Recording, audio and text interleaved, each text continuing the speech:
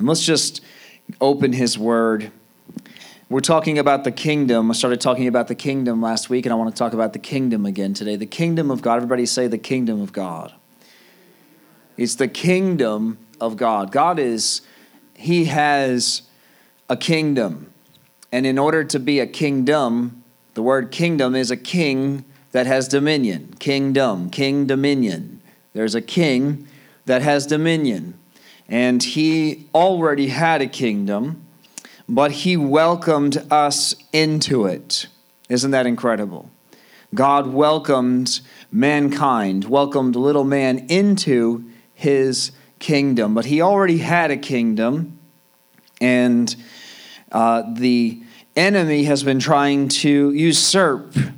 Everybody know that word, usurp? It just came to my spirit this morning just thinking of this sermon, and it means to try to take something that's not yours, take it by force, try to take something. And the enemy's been trying to take God's kingdom. We don't know exactly how and when it began. We just know that he is pride. The devil, really, if you could summarize him and his kingdom, and it's a lower kingdom. Let everybody say the lower kingdom. There is the high kingdom. There is the kingdom of God that is above all. He is above every other name, right? That's not every other. That's every name. He is above every single name. But there are other kingdoms, little lower kingdoms. All right, there is a hierarchy to God. Everybody know that God has a hierarchy. He has the angels that serve him. He has Jesus in that kingdom, right? And those are the parts that matter to us. Then they're unnamed. Really, the Bible just calls them principalities and powers, rules of darkness. The Bible doesn't really get into a lot, and it's because we don't need to really focus on them, but we must be aware of them. Everybody say be aware, but not be focused. Right? We need to be aware of the enemy's devices, but we don't focus on the enemy, do we? We focus on Jesus. We focus on his power. We focus on what he did on the cross.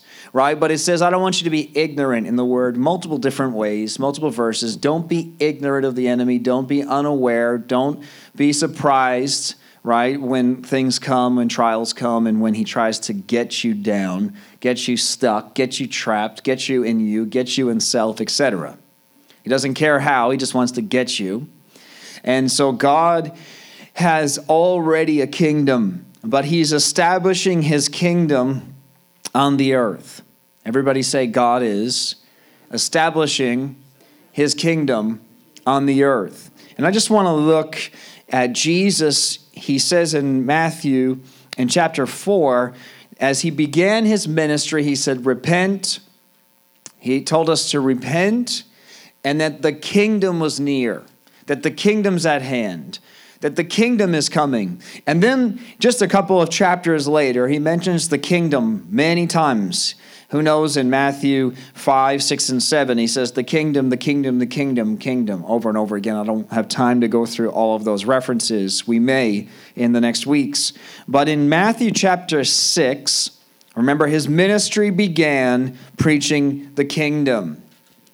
He began the ministry preaching the kingdom, right? He is a king. He is Lord. We love, and we should never, ever, ever get tired of thanking Jesus for his amazing grace, his amazing mercy, and his love for us through his blood on the cross. He is Savior, okay? I do not want to take that away from him or from you as believers. He is the Savior, but that is not his title, though. He is a Savior to you, but he is Lord, which is very important. And I have a million examples of how I could explain that. I think that we've got that. I don't need to. I was about to give an explanation. I think you get it. He is our Savior, but his title is he is Lord. There's a kingdom. And so Matthew chapter 6, the Lord's Prayer, and you can find this in the other Gospels as well. Matthew chapter 6, verse 9. Let's bring this up in the New King James. Jesus said, in this manner, therefore, Matthew 6:9, pray, He tells us in this manner, this is Jesus' words. It's not, and I say this many times, some people discount Paul because they're like, well, Paul was a man. I like Jesus, I don't like Paul. I like Jesus, I don't like Peter, right? Not that I would do that. Not that they're really, it's in my word. God preserved that book for 2,000 years and preserved the Old Testament for 4, 5, 6,000 years, whatever it is. All of it's important, but this is Jesus. Jesus spoke these words. Jesus tells us how to pray. I think when Paul tells us how to pray in Ephesians, or how he was praying for us, it's powerful. And who has prayed the Ephesians prayer and have seen power come through those prayers in your own life or for someone else? But these are the words of Jesus Christ, the Son of God, the King of Kings, the Lord of Lords. And he tells us a very simple prayer. It was never meant to be said in repetition and just said over and over and over again, thinking that we're going to move God. This is not like a code. This is not like a little secret hidden message code that unlocks God, and you can't say this 10 times in a row and have anything happen. For you who know what I'm talking about, you get that, and that's that. But this is a powerful prayer, but it's a very simple prayer. And he says, Our Father in heaven. We just start with, God, you are Lord. He just starts it off with, your Lord, right? And who prays like this many times in your own words, but you just say, Lord, you're Lord. I just want to tell you you're Lord. You are Lord, whether I call you Lord or not, he is Lord.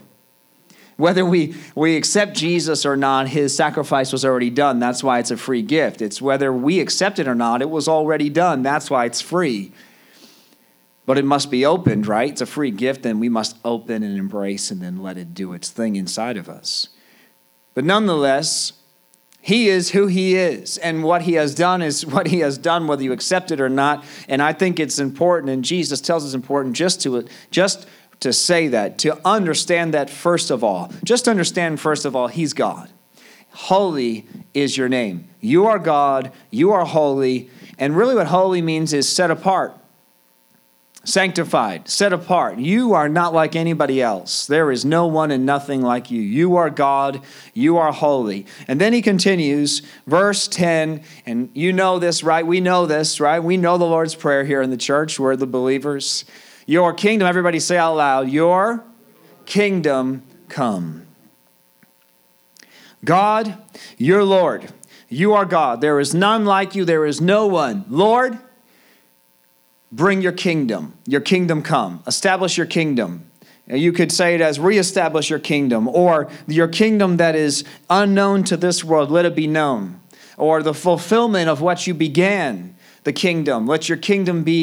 Let that kingdom come onto the earth. He says, your kingdom come, your will be done. Everybody say, your will be done on earth as it is in heaven. See, in heaven, God's kingdom already is. There is no argument. There is no fighting. There is a war for this place. You know why? Because you live here. But in heaven, there is no war. The devil is not fighting God we call it the heavens in the Bible. I'm not going to get into a whole Bible teaching of what that is. But heaven, where God dwells, above it all. There are some commentators, there are 7 heavens, 7 levels to heaven, and that's a whole nother study. But God in the heavens, God of God over all of it, his kingdom is. Everybody say his kingdom is. It doesn't need to come, it is. His kingdom is. He is king. He is outside of time. Jesus was prophesied to us before he came, but even before he was prophesied, Jesus was. I know it's hard for our minds to get because we live in time. We have a beginning and we have an end. We have a start and we have a finish. And he is the beginning and the end. He is all of it. But in heaven, his kingdom is. Doesn't need to come. It is. And in heaven, his will, everybody say his will, is. It doesn't need to be done. It is. But Jesus, remember, Adam and Eve were created in God's image to have fellowship with God. We've been establishing this. God's kingdom. We don't know exactly when Satan came to the earth, but we know that he could not touch Adam and Eve. Whether he came after they did or they came after he did, that he was already here, that this was his world. We don't know. We don't know. I'm just saying blatantly, we don't know. We don't know what's going on in the stars and in the planets. We don't know if their purpose is just for our beauty or if that's where angels dwelled. But what we do know is that Satan is the little g god of this world. So at some point, he had authority over this world. Everybody understand that? But what we see in the Word is that he came to Adam and Eve and stole something away from them. He stole their place with God. He stole their place in the kingdom of God. God is a king, which means he didn't become a king. He's not going to become a king. There's not a kingdom that he's trying to work up. He is already, his kingdom already was, and the devil tried to stop it there in the garden, but God came up with a plan even before time, even before he tried to stop it, already through Jesus Christ. Does this make sense? But on this earth, even though in heaven the kingdom is, it's not come, and even though in heaven his will is, it doesn't need to be done, on this earth, the reason that the kingdom was lost was because they broke his will. You're going to find a connection through the entire Bible of the kingdom of God and the will of God. Those go hand in hand. The will of God and the kingdom of God. If you asked for either, if you said, Lord, your will be done, then his kingdom would be coming. If you said, Lord, I want your kingdom to come, then his will would be given to you. You could reverse that in any way you want, but his kingdom and his will are one. God is not a democracy. God's kingdom is not a democracy. There are many in the Bible who can look as though they argue with God. Sometimes my kids say, I'm not arguing. They don't understand the concept. Like, you are arguing because you're still talking. They're like, well, I'm just asking a question. But I already said. When I said, and then you kept talking, that's arguing.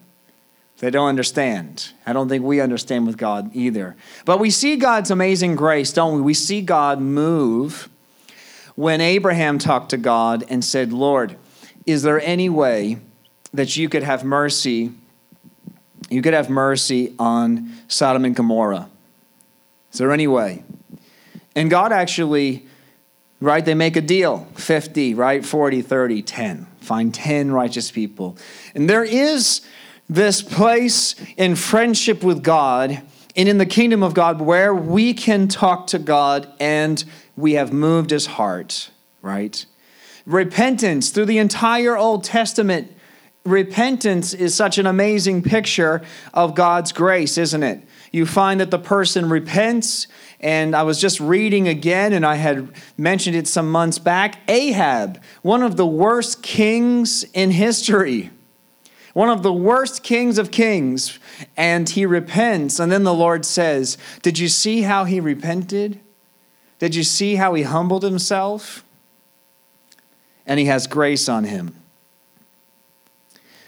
There is a place in God where we can move God's heart, and we can, his will is, I don't know how to describe it except softer, not set in stone on those particular issues or areas. And then there are things that are timeline things that you cannot bend that must be done. And we have the example, which we should never get tired of reviewing, where Jesus comes to his Father.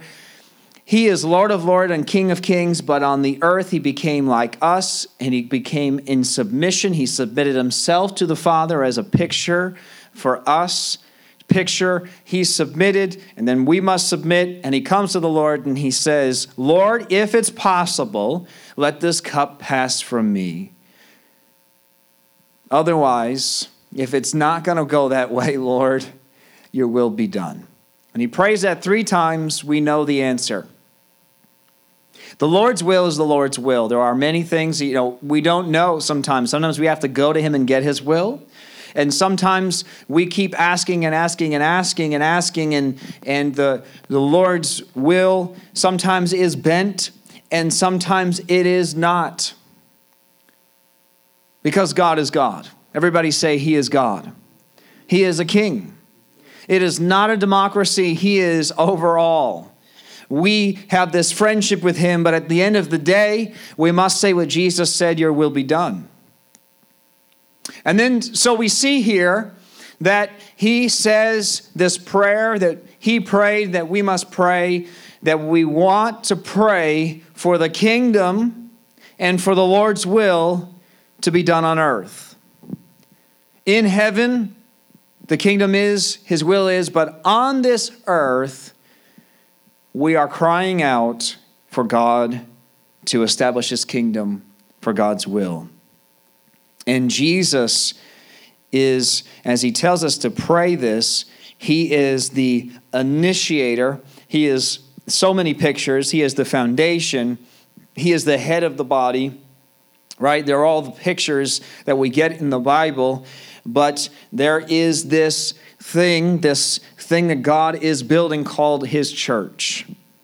And we see Jesus again as the foundation, as a head. He is in control. He is the reason. We can't build upon anything else. We can't be directed by anyone else. And yet we see this group of people called the church that God has put together. And it says that we must assemble. Do not forsake the assembling together of the believers. We don't just gather. The word assemble is very important to understand because God has put each of us in a particular place. He has taken you, right? Who has the same story as the person next to you in this room? Anybody? We all have a different story. We all have a different path that got us to here. We all have different natural gifts and abilities and shapes and sizes and cultures and et cetera, et cetera, et cetera. And it is all by design of God. And God is using each part in the way that he sees fit to build his kingdom. His kingdom is already perfect in heaven. It is already perfect. There is no argument with God in heaven. There was an argument once.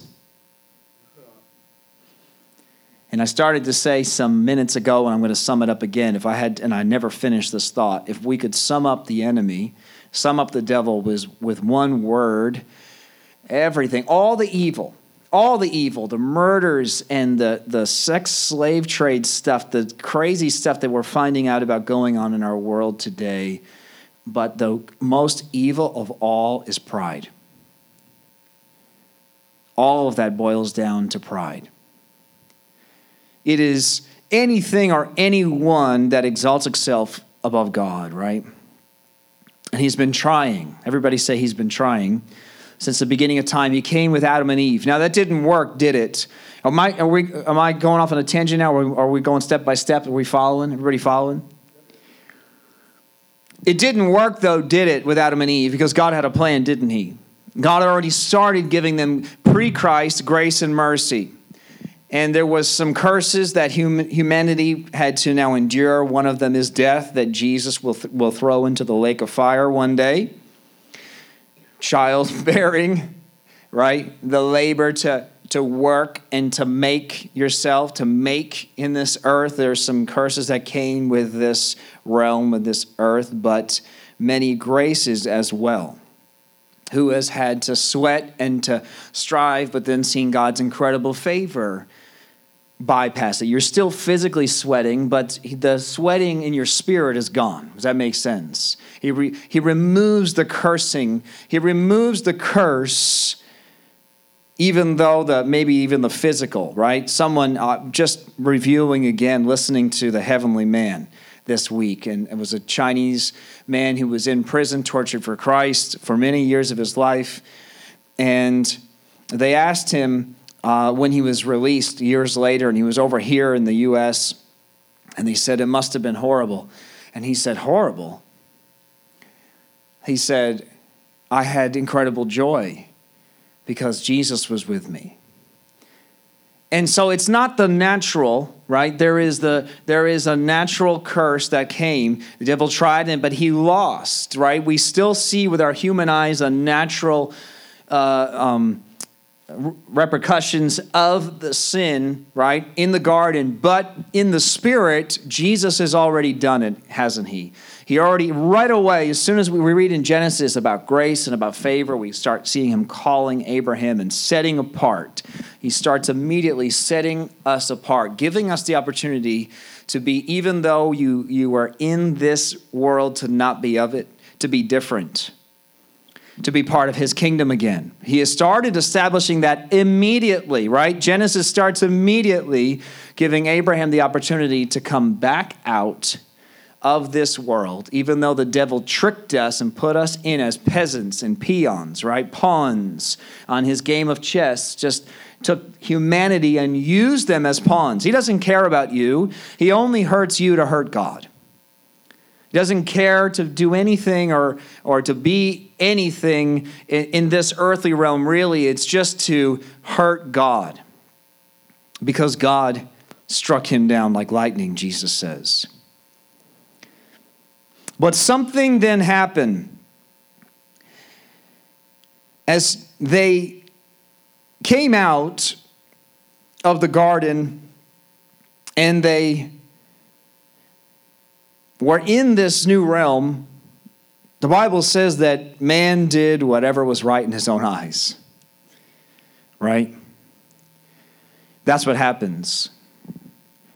When we leave the kingdom, when we get out from under the authority, everybody say the authority of God, and the authority he's established. When you get out from under that authority and you get on your own, you will do whatever you think is best. If no one is there to tell you, but also or if you don't care about the person who's there to tell you what is right and wrong, you will then do what you assume is right. Who knows that what we do and what we think is right is not necessarily what God says is right. So what does God do? God says, it breaks my heart, but I'm going to start again. Noah, get in the ark, come into the ark. God separates again. He says, I'm going to go back to kind of like an Adam stage, where we're going to go just a few again. We're going to try this again. They go into the ark, and everything dies. Everybody, everything is gone. And then they come out of the ark, and the earth is green again, right? We have the symbol that the Holy Spirit, the dove, went into the ark and rode with God's set-apart people. And then the ark rests and he comes back out. The Spirit comes back into the earth. Let's begin again. Let's do this humanity thing on this earth again. Right? We understand this. But what happened? They began to do their own thing again. And I just want to look for just a few minutes at the book of Genesis, chapter 10. I'm going to look at chapter 11, but let's go to chapter 10 first. Genesis chapter 10, and I'm going to find you your verse here. I want to look at 11, but I want to read something in 10 first, because it says that Noah had 3 sons. Everybody know that, right? Noah had 3 sons. It's not like the movie, by the way. No one else hitched a free ride. Anybody seen the movie Noah? No one hitched a ride. He had 3 sons, and only 3 sons. No freebies, no stowaways. When the Lord said everyone died, everyone died. But in Genesis chapter 10, verses 8, it says that Cush, it says actually back a little bit further.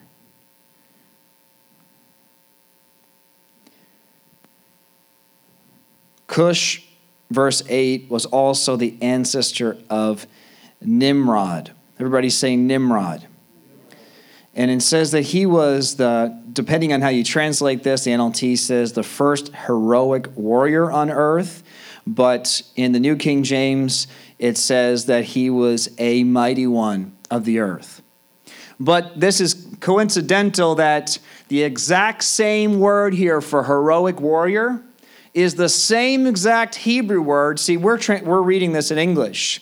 But when David slayed Goliath, he was called a mighty champion, right? We know that. The champion is dead. It's the same exact word here for Nimrod. Right here, he was the first heroic warrior on earth. He was the first. Everybody say he was the first. There had to be a first, right? Where did Goliath come from? Somebody was first. He didn't just appear out of nowhere. He was the first of the champions, whatever your translation says. Which was what? What did Goliath symbolize? Goliath came out and he defied God. There was a first, too. Defiance against God. Remember, David in response said, "Who is this?" Jeannie just mentioned this on Tuesday. This uncircumcised Philistine, this uncovenanted, this guy who thinks that he's going to defy God. He taunted the people and mocked God for 40 days until David dealt with him. I'm getting ahead of myself, but the Lord always has somebody to deal with the heroic warriors, the champions, doesn't he? It has always been his plan. There's always been the plan of God to have dominion and communion and fellowship with us. And if you read the Bible from Genesis to Revelation, what you're going to find is that side by side, there's always been a plan. There's always been seeds of Satan to try to create his own kingdom, a kingdom that defies the kingdom of God. There's always been. And it says that he was the first. And it says that in verse 9, it says he was a great hunter. We don't necessarily know. I don't think he hunted game animals, but we don't know. I'll leave it at that. But I believe that this probably means something else. Probably a hunter of men is a warrior that was a killer. He was the first of the killers. And it says that this man, people would say, verse 9, this man is like Nimrod, the greatest hunter in the world. But it says that he built a kingdom. Everybody say, a kingdom. And in the New King, it says Babylonia here, which I believe Babylon is synonymous with Babel, because the New King James says he built a kingdom that was Babel. Some people argue that Babylon and Babel is something different, but I believe that they are the same, or at least within the same realm, same kingdom. And it says in the New King James that he built Babel. He built Babel, and it says that it was in the land of Shinar. And from there, in the New King James, he went and he built Assyria and Nineveh. Anybody Bible aware here? Who's read your Bible? All these kingdoms, the Assyrians end up, come on, we got to deal with the Assyrians in the books of Kings, right, later on. Right, Ahab, in fact, is dealing with one of those Assyrian kings. And then he mentions here in verse 12, Rezin. Remember, we have to deal with Rezin later on. And then in verse 11, we have Nineveh, right? That's Jonah. Jonah's got to go deal with Nineveh. We also find out that his descendants are the Canaanites, all of those, the Jebusites, the Amorites that he has to deal with. We also find that there are Sodom and Gomorrah, etc. God had established again, come on, everybody say, let's just get this. God wants to establish his kingdom. God wants a separated He brought them into the ark to separate them. We are not of this world. God, if you want to be in his kingdom, you are no longer of this world. We must get into the ark, and then when they came back out of the ark, right? We must even look at the symbolism of go into the presence of God, and then when we have our time with God and we have to live in this world, we must do like Jesus says in John 17, but not be of this world. We are different. We are separated, but the enemy has tried to put his plans side by side. Always, right at the garden, right after the ark, and so on. It continues, right? It continues. Even Genesis 6 says that we don't understand exactly what they were, but some sort of giant demonic creature, whatever the giants, whatever they are, whatever Nimrod is, whatever, without getting into a huge Bible study, whatever Goliath is, some sort of defiant against God, giant man. And it is tried, and it says in Genesis 6 that they were in that time and afterward. The point is that they were always, the devil's always been trying. Don't be surprised when you look out and see darkness as believers. And don't be surprised when it looks as though they are building, they are ruling. This is the thing that is so hard for me to understand as a human, but I just have to give it to God, and I think we all are on this page. Is that God allows time for these pagan people to rule before he deals with them. But he always does, doesn't he? I don't understand the time in between, why Goliath taunted for 40 days, why Ahab lived for all those years, and the other foreign, I'm always like, God, why would you let these people do such evil things for so long? And we just have to leave it at this. Go back to the Lord's Prayer. Your kingdom. It's your kingdom. You are Lord. You're above it all. And we know this. We know this because of the Bible's history, and we know it because of Bible prophecy, that God will deal with every single wrong.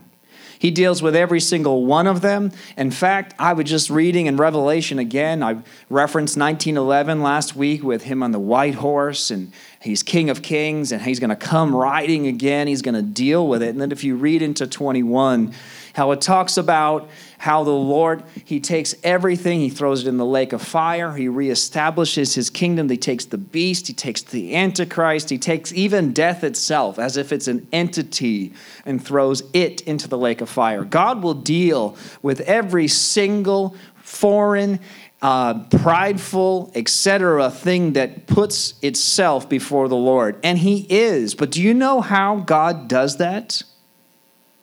If you start to read through your Bible, you're going to find that God doesn't do it without using people. He uses you and I. He can. Don't you think God is more than capable of supernaturally just wiping out? And I love the story that we just preached recently about Jehoshaphat, where all they had to do was just follow God's commands. They prayed, they worshiped, and he gives them a strategy. God does do it supernaturally, but it's always intermingled with the people. He could have just done it without their worship, without their praise, without them being a part of it, but God does it. And I've said this before, I don't know why he has to use us or why he chooses to use us, but even the 12 disciples, God, don't you think that Jesus is more than capable of being Jesus and spreading his gospel throughout the world with using no people? Couldn't he just give every single person on earth a dream or a vision? But he chose to raise up people, people that would carry and fought. They faced adversity. They faced tremendous adversity, even physical death. Even David, when he dealt with Goliath, it was not an easy fight. No one in the entire kingdom, including Saul, the king, was willing to fight him. David, by the Spirit of the Lord and with the Lord's help, did it. But so what I want to establish and what I've been looking at from last week to this week is that the enemy's been trying to build his kingdom, and he does build for a season, but God always deals with it. Every single time. And who God uses is you. But I want to quickly look that was a preview for more, for about us as the church. But I just wanted to say that so I don't leave you just thinking about the enemy and thinking about his power. I'll talk more about who we are as the church and how we do that, how we walk with Jesus hand in hand, that koinonia, right? That Greek word I love, that it's his power in our mouth. It's his power in our hands. Why do we have to lay our hands on someone? What does that matter? Why can't Jesus just do it? But he uses our hands. He uses our mouth. Why did he have the prophets proclaim? It's that connection between God and low human. I have an opinion, but it's my opinion. And I think it's because Satan, who in his natural state, us without Christ, Satan is higher, right? We know because the Bible tells us there's God, there's Jesus, there's the angels, and then there's humans. And Satan's a fallen angel. And I believe, this is just my opinion, but I believe he does it. And I do have some scriptures that we could look at. We don't have the time. But I believe he does it on purpose to mock, because Satan's a mocker. Satan was the taunter, just like David was the least. Who's David? Some shepherd boy out there takes down their mighty champion.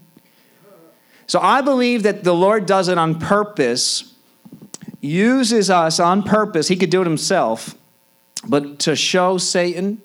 I don't think the whole thing is about showing Satan who's boss. I really don't. It's about us and him. But God's doing so many things at once because he's God, right? He's keeping everything in balance in the whole universe. He's answering prayers and loving people and dealing with this, dealing with that, and all of this all at once because he's God.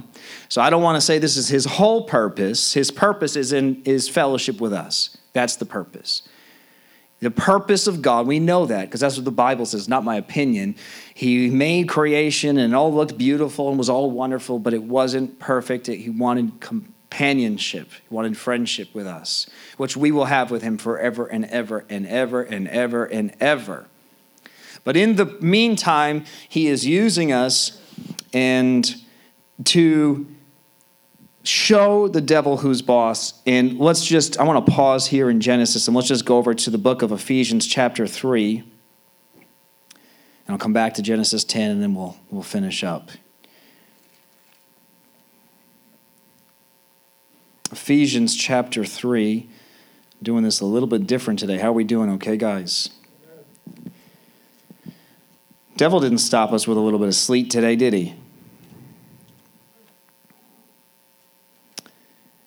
It says in Ephesians chapter 3 that, verse 3, that God had a mysterious plan. Everybody say he had a mysterious plan. And he reveals it, right? Paul says he revealed it to me, and he says, and verse 5, God did not reveal it to previous generations. He's now revealed it, and it's to his holy apostles and prophets. And this is his plan. Everybody say this is his plan.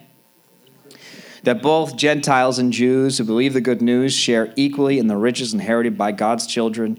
And he had created this wonderful plan through Jesus Christ, right? Began with Abraham, separated people, but then through Jesus welcomed all of us in. It was always his plan. Everybody say it was always his plan. We don't understand the gap of time in between, and we have to learn as believers when we have questions. The questions in between, the question and the answer comes questioning. We ask the question, God brings the answer eventually. But in that meantime, there's a room for questioning. We have to learn to not question when we ask God a question. And just know that he's going to bring the answer. It was always his plan. He was always going to do it.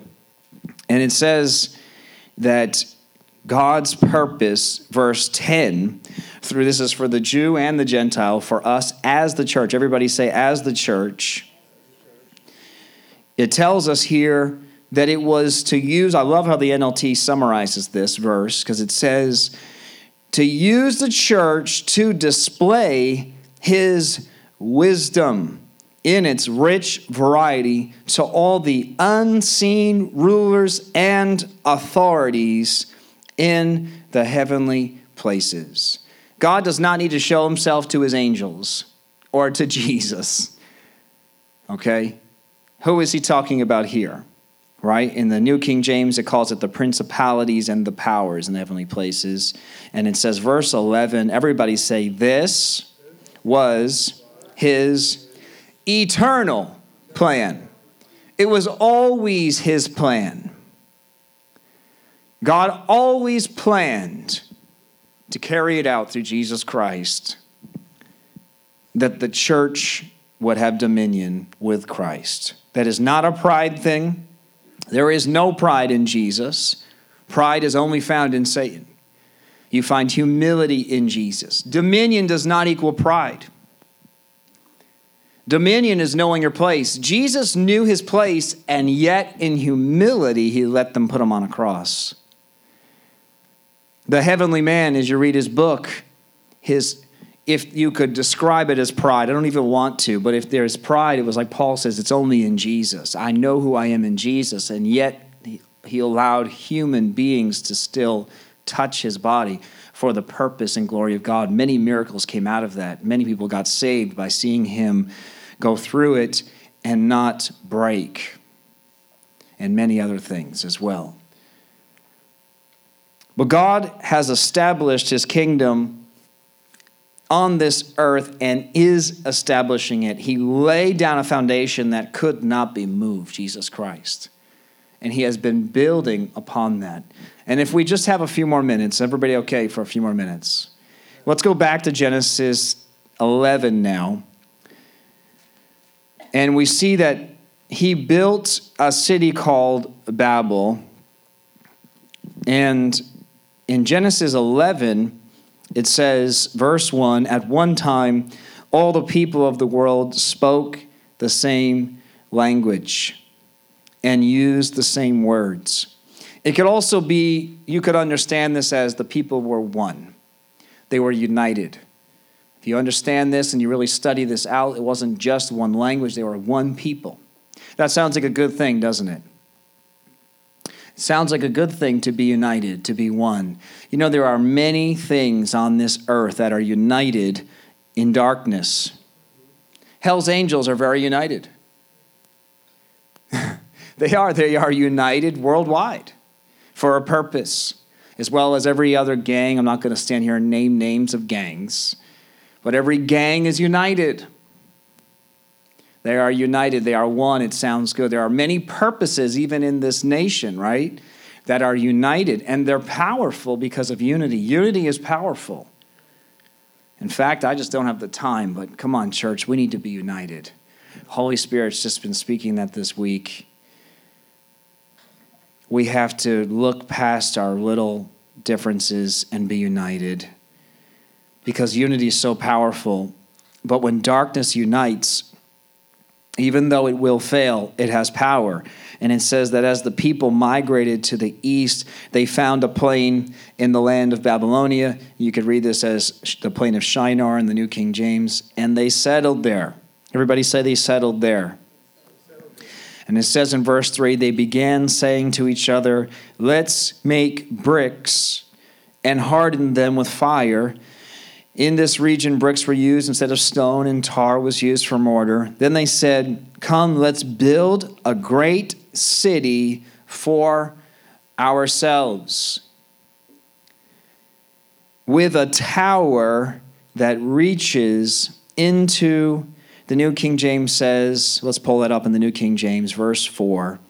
And they said, come, let us build ourselves a city and a tower whose top is in the heavens. Let us make a name for ourselves, lest we be scattered abroad over the face of the whole earth. I will say this as a disclosure. Genesis doesn't say a ton of what happened or what was in their heart here.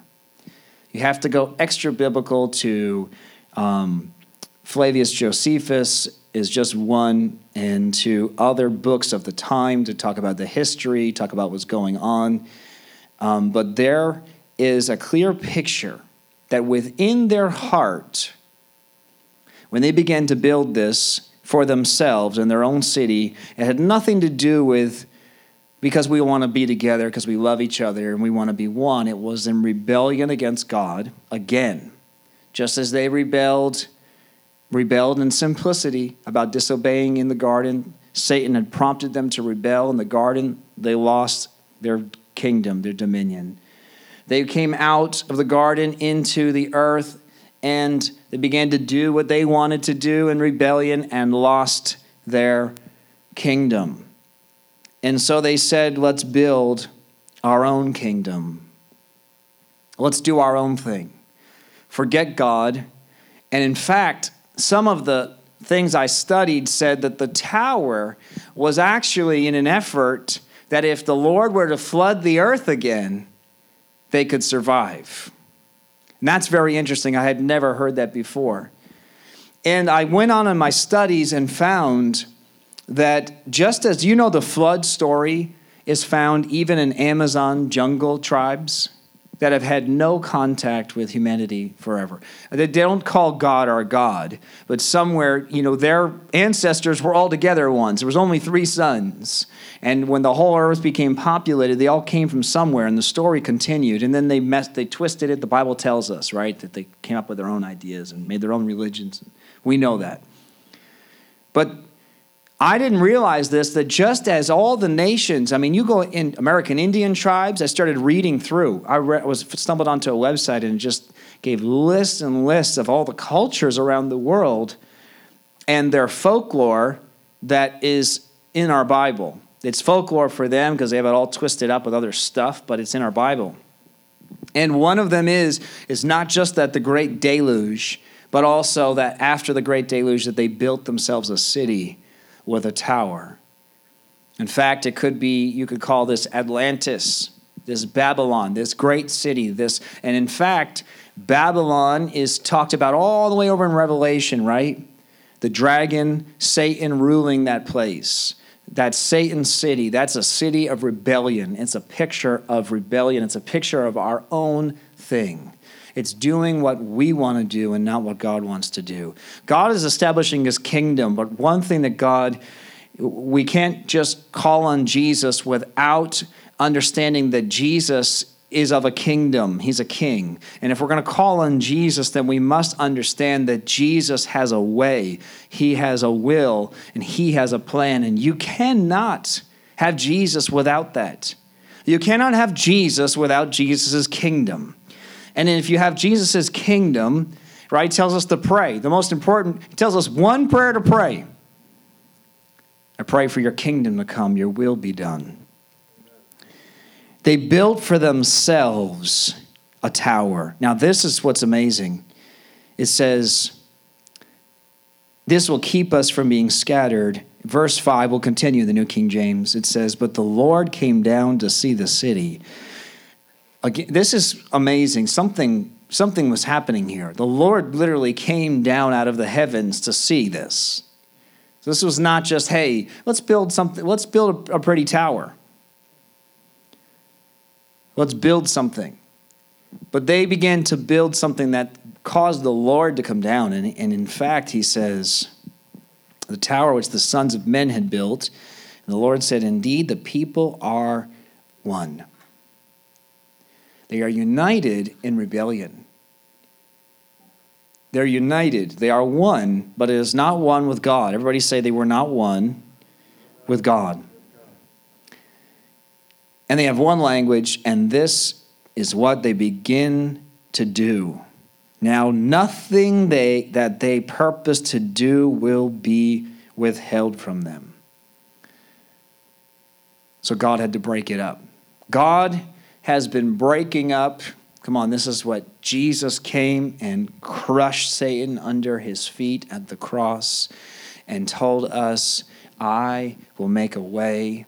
I am the way. Join with me. Come and follow me. Don't just say my name. You say my name, it's not enough. What happened to the sons of Sceva? Right? Does everybody remember the story?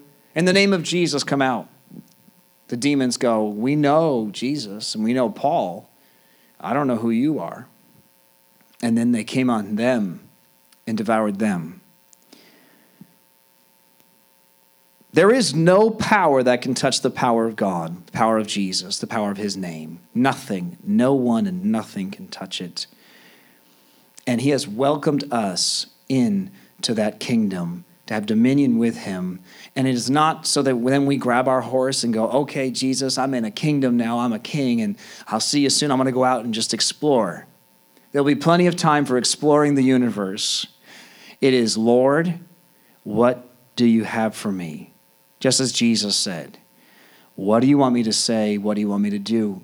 Something that could be asked is, why didn't Jesus heal every single person everywhere he went? Some cities it said he healed all. In some cities he only healed, he found one and touched one person. Because even Jesus was directed by the Spirit with a purpose. I don't know exactly what his plan and purpose was everywhere he went, but it was on purpose and for God's purpose. But to wrap this up, he says, come, let us, verse 7, go down there and confuse their language, that they may not understand one another's speech. And the Lord scattered them. He scattered them abroad from there over the face of the earth, and they ceased building the city. And its name is called Babel, because there the Lord confused the language of the earth, and from there the Lord scattered them abroad over the face of all the earth. We know, though, that some hundreds of years later, that the kingdoms in Canaan began to flourish again, 1,000 years or whatever it is later. The Lord goes in again and deals with them, doesn't he? This very same people. The Lord is establishing, and he's looking what he did. It was found a people that would accept his salvation, and then a people that would call him Lord and would trust him. I mean, if they did one misstep, we should read the Bible more often as believers. I know that sounds like really silly to say, Christians read the Bible. But we should be reminded again that when they came into Canaan to crush this kingdom that Satan had built, if they took what the Lord said don't take, if they did what the Lord said don't do, he had to deal with it. Because he's God and because he just wants to show his power? Not necessarily, but yes, at the end of the day, because he's God. It is to teach obedience. And why? Because it also must be seen that this is a war. And it is a powerful enough war that the devil's not going to win. We know that. But he does hold up God's kingdom for seasons. I don't know how. God always wins every single time, but for seasons. And we must understand, is it making sense today? It makes sense. That we are part of his kingdom. We are not free. You've been freed. Everybody say, I've been freed, but I'm not free. You've been freed from the devil's grasp and his kingdom, but you were grafted. You were planted, you were placed, you were assembled, etc. I could go on, and you know I can. In his kingdom and for his use. Let's just stand and pray. Jesus, we thank you. Lord Jesus, I thank you for your word.